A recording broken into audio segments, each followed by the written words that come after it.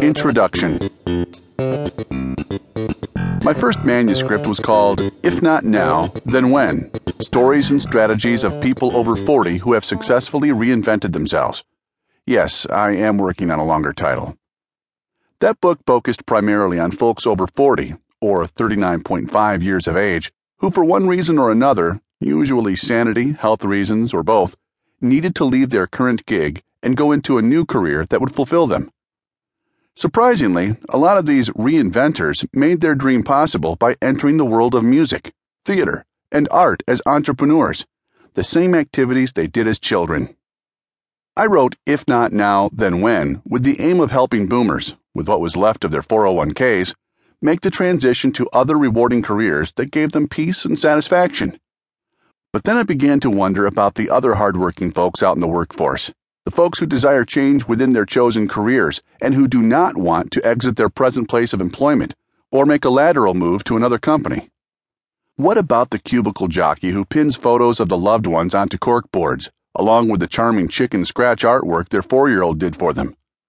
What about the worker or manager who was recently laid off from their job and is feverishly looking to get back into the game, but wants to make new changes to the way they are perceived at work?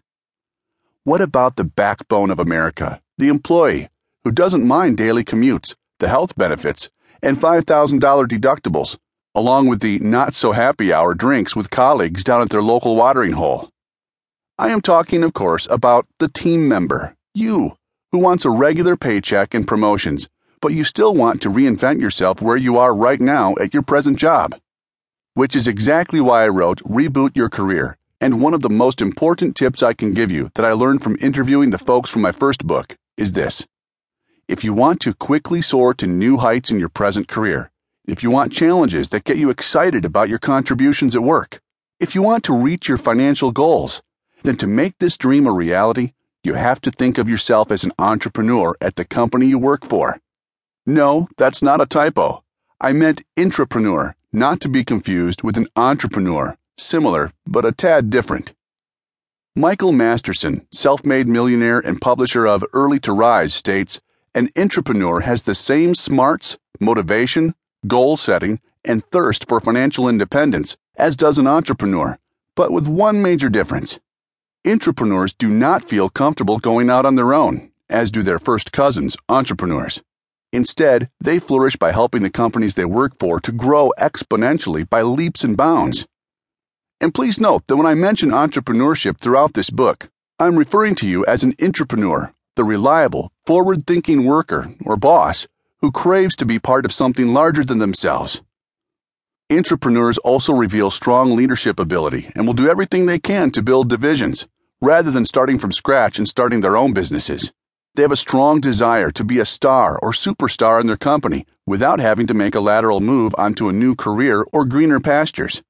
According to my present mental health professional, entrepreneurs are wired a little differently than most folks, and I mean that in a good way. To understand this better, it's best first to define what an entrepreneur is, since there is no dictionary definition of an intrapreneur. According to Wikipedia, an entrepreneur is someone who has possession of a new enterprise, venture, or idea, and assumes significant accountability for the inherent risks and the outcome. The beauty about having an entrepreneurial zeal is that it invigorates you and gets you jazzed about taking calculated risks. Having one gets you busy strategizing about how to bring yourself the quickest and most effective ROI on your time, money, and other resources. Entrepreneurs, for the most part, are optimists. They see opportunity where others see dire straits and gloom. They don't blame outside forces on their lack or otherwise of happiness, or if and when they reach financial independence doing what they love doing.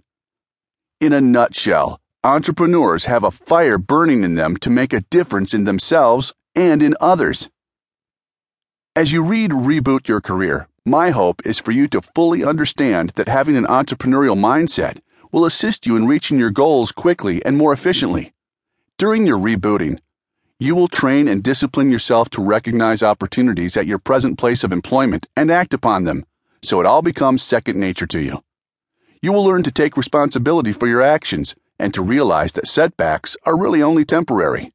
And most importantly, despite the insurmountable odds, for example, office politics, cutbacks, etc., you can discover and create for yourself your dream job and the career that goes along with it.